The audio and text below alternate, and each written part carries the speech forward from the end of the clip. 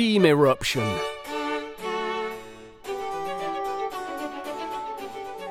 Unable to locate Adri the morning after their head-splitting night in Pyreneil's casino, Theo, Brandy and Kenny board the lavish Nidorient Express, a vast steam engine with a caravan of multi-layered carriages in eclectic styles. They have their eyes on the slowpoke-shaped Church of Slarslow car, knowing it to be Team Nautilus's likely target, but enter the train via the daycare car looking to keep a low profile. Inside, Theo spars with the daycare man, an eccentric Mr. Rhyme impersonator named Hoity Toity. In victory against Hoity's Delibird, Theo wins the attention of Enya, a tiny girl whose parents are on the train attempting to join the Church of Slarslow. The trio then head to their assigned seats, only to discover a bedraggled man with untidy hair and patchy facial hair sleeping inside their booth. Despite their best efforts, they are unable to convince Cassius Flash, S-Class trainer, to leave their booth. He despises other S-Class trainers on the train, and will do anything to avoid hanging out with them in the S-Class trainer lounge. Kenny agrees to swap tickets with Cassius, and hides in Cassius's sleeping bag whilst ticket inspection occurs. All seems to be going fine, until Kenny notices his sister, Melissa Mullet, is one of the ticket inspectors. Not only that, the inspectors are using Team Helsing scanners to scan for poker powers in the passengers. Before Kenny is discovered, a woman with sleek grey hair and feline yellow eyes is targeted by the poker power scanners on the other side of the carriage. As the inspectors attempt to restrain the terrified woman, Brandy looks to intervene, but is sucker-punched when the woman, possessing Meowstick-like powers, fires a Psybeam directly into Brandy's chest.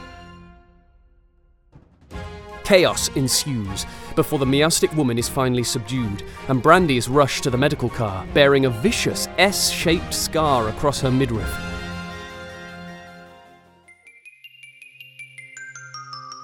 As Brandy recovers, our heroes gather in Kenny's Mind Palace, where Kenny finds a mysterious egg. The team discusses their next move, and collectively they decide to scout the church car, Kenny creatively suggesting using poker powers to move his consciousness into a tiny Pokemon and scout the carriage from afar. Kenny spies a Combee outside the train. Perfect. His attempt to transfer consciousness, however, is less perfect. With the Mind Palace bond not quite severed, he unwittingly takes Theo and Brandy's minds with him, each occupying one of the 3 Combee heads. This combination manages to haphazardly flap its way into the top level of the church carriage, where it witnesses a horrifying sight. Mrs. W, a high-ranking church member, and her brain-sucking Malamar are attacking church prisoners, and Theo sees both their mentor Kanan and the sage-like Hilary from Pyreneil in its clutches. Acting swiftly, the trio attack the Malamar as the Combee, and deliver a devastating blow, which results in both the Malamar and Combee simultaneously being knocked out, returning Brandy, Theo and Kenny to their bodies.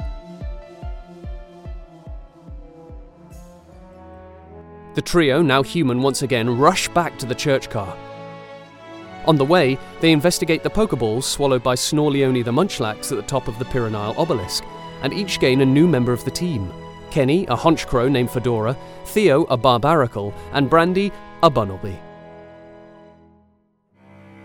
Once inside the church car, they flummox a pair of paladins, and reach the upper prisoner level they had been to previously in Combee form. They find Calico, the Team Nautilus recruiter they defeated at the Sephiroth tree, and Hilary, but Mrs. W and Kanan are nowhere to be found.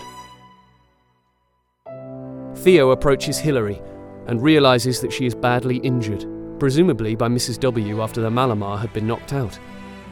Theo's Togekiss attempts to heal Hilary, but she is too far gone, and passes away peacefully, her pain soothed by Togekiss's tears. Meanwhile, Kenny and Brandy free Calico, on the condition that he helps them search for the Team Nautilus spy they know is aboard this train. Brandy challenges the onboard gym leader, the despicable bug specialist Chitin, and triumphs in a tight contest, earning the Exo badge. From the sidelines, Calico and Theo search the crowd for the Team Nautilus plant, until Calico identifies her disappearing towards the train engine at the end of the fight. Theo is perplexed to see that it is Enya, the small girl whom they had met in the daycare car.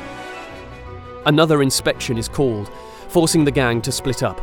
Kenny heads to the S-Class lounge with Cassius Flash's ticket, Theo looks to pursue Enya, and Brandy heads for the team's assigned seats, with Calico and Cassius impersonating Theo and Kenny respectively.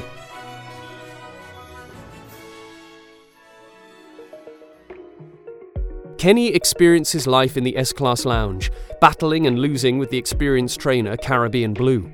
Kenny's charade as Cassius is rumbled, however, when Melissa Mullet enters the lounge and instantly recognizes her brother. Kenny convinces Melissa not to turn him in to the other inspectors, vowing that he is doing all he can to help their sister Dora and to make sure he never hurts anyone like that again.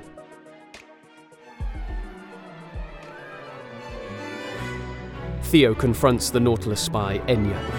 Enya explains working with Nautilus to punish the Church of Slaslo, expressing fury at her parents for giving up everything material in their life in order to pursue their spiritual dream.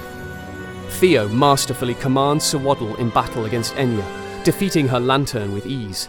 The leafy bug evolves, and Theo finally nicknames their first Pokémon, honouring the memory of Hilary by bestowing the name upon Swadloon.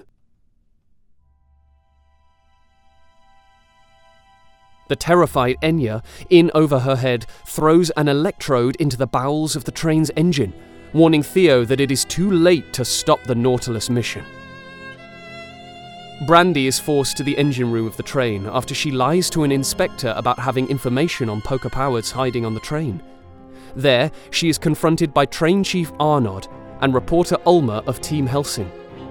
Ulma dangles a sizable fortune in front of Brandy if she agrees to a scathing interview demonizing Pokepowered people after her encounter with the Meowstic woman. Brandy refuses, horrified not just by the veiled extortion, but also by the enslaved Meltan operating the train's engine. As she looks out at the poor malleable metallic Pokemon, she notices an electrode descend into the heart of the Nidorient Express's engine, and before she can warn Arnod, the red and white sphere explodes, setting the Nautilus assault into motion.